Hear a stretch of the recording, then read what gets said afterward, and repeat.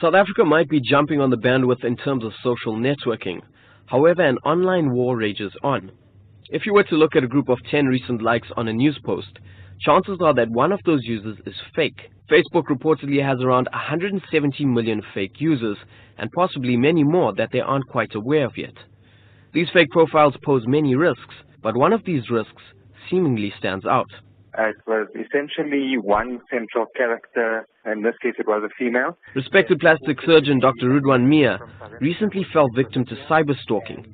He describes his ordeal as bizarre. A whole lot of fake profiles around that had recently been created, each one feeding in and offering very sympathetic or supportive comments.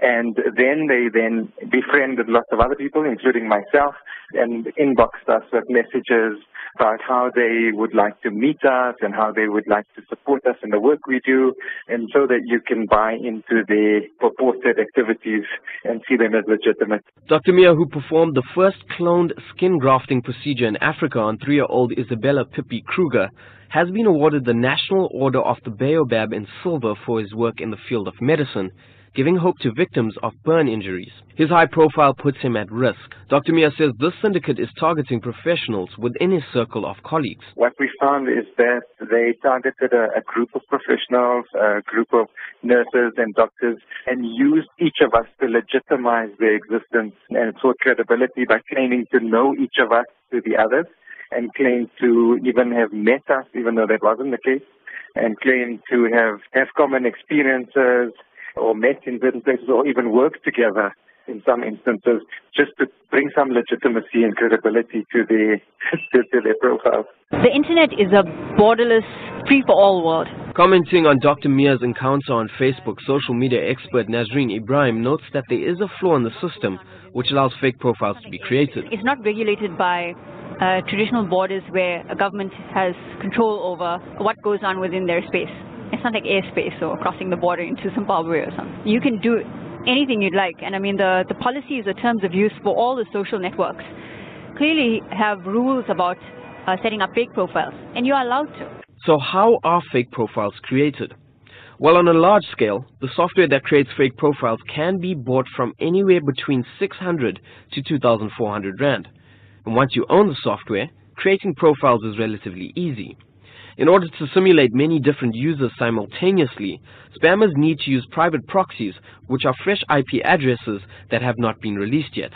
To put it simply, if you own 10,000 proxies, you essentially own 10,000 internet identities that can be used to create accounts through software. But there are ways of stamping out these users, as Dr. Mia explains. So how we found out eventually, the pictures were not necessarily correlating with areas or places where they said they were.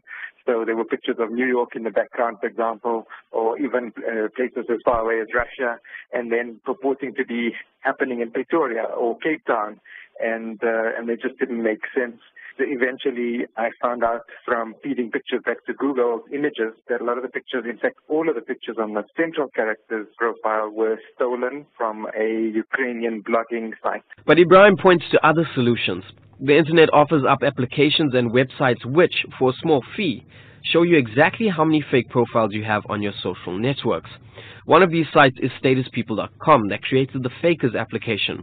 This was the first social media tool in the world that tells you how many spam followers you have.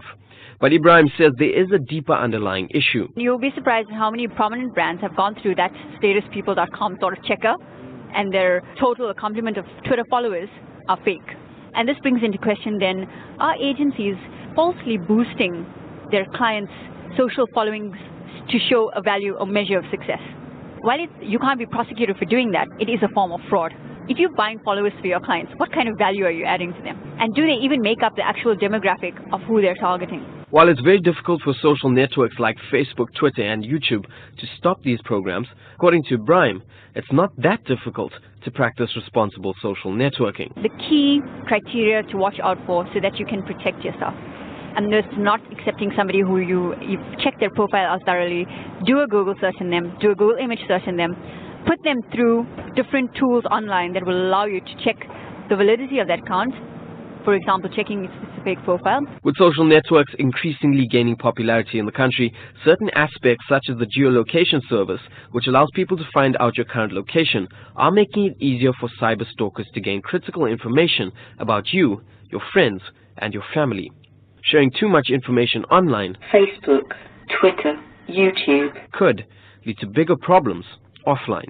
For Newsbreak, I'm Arun Singh in Durban.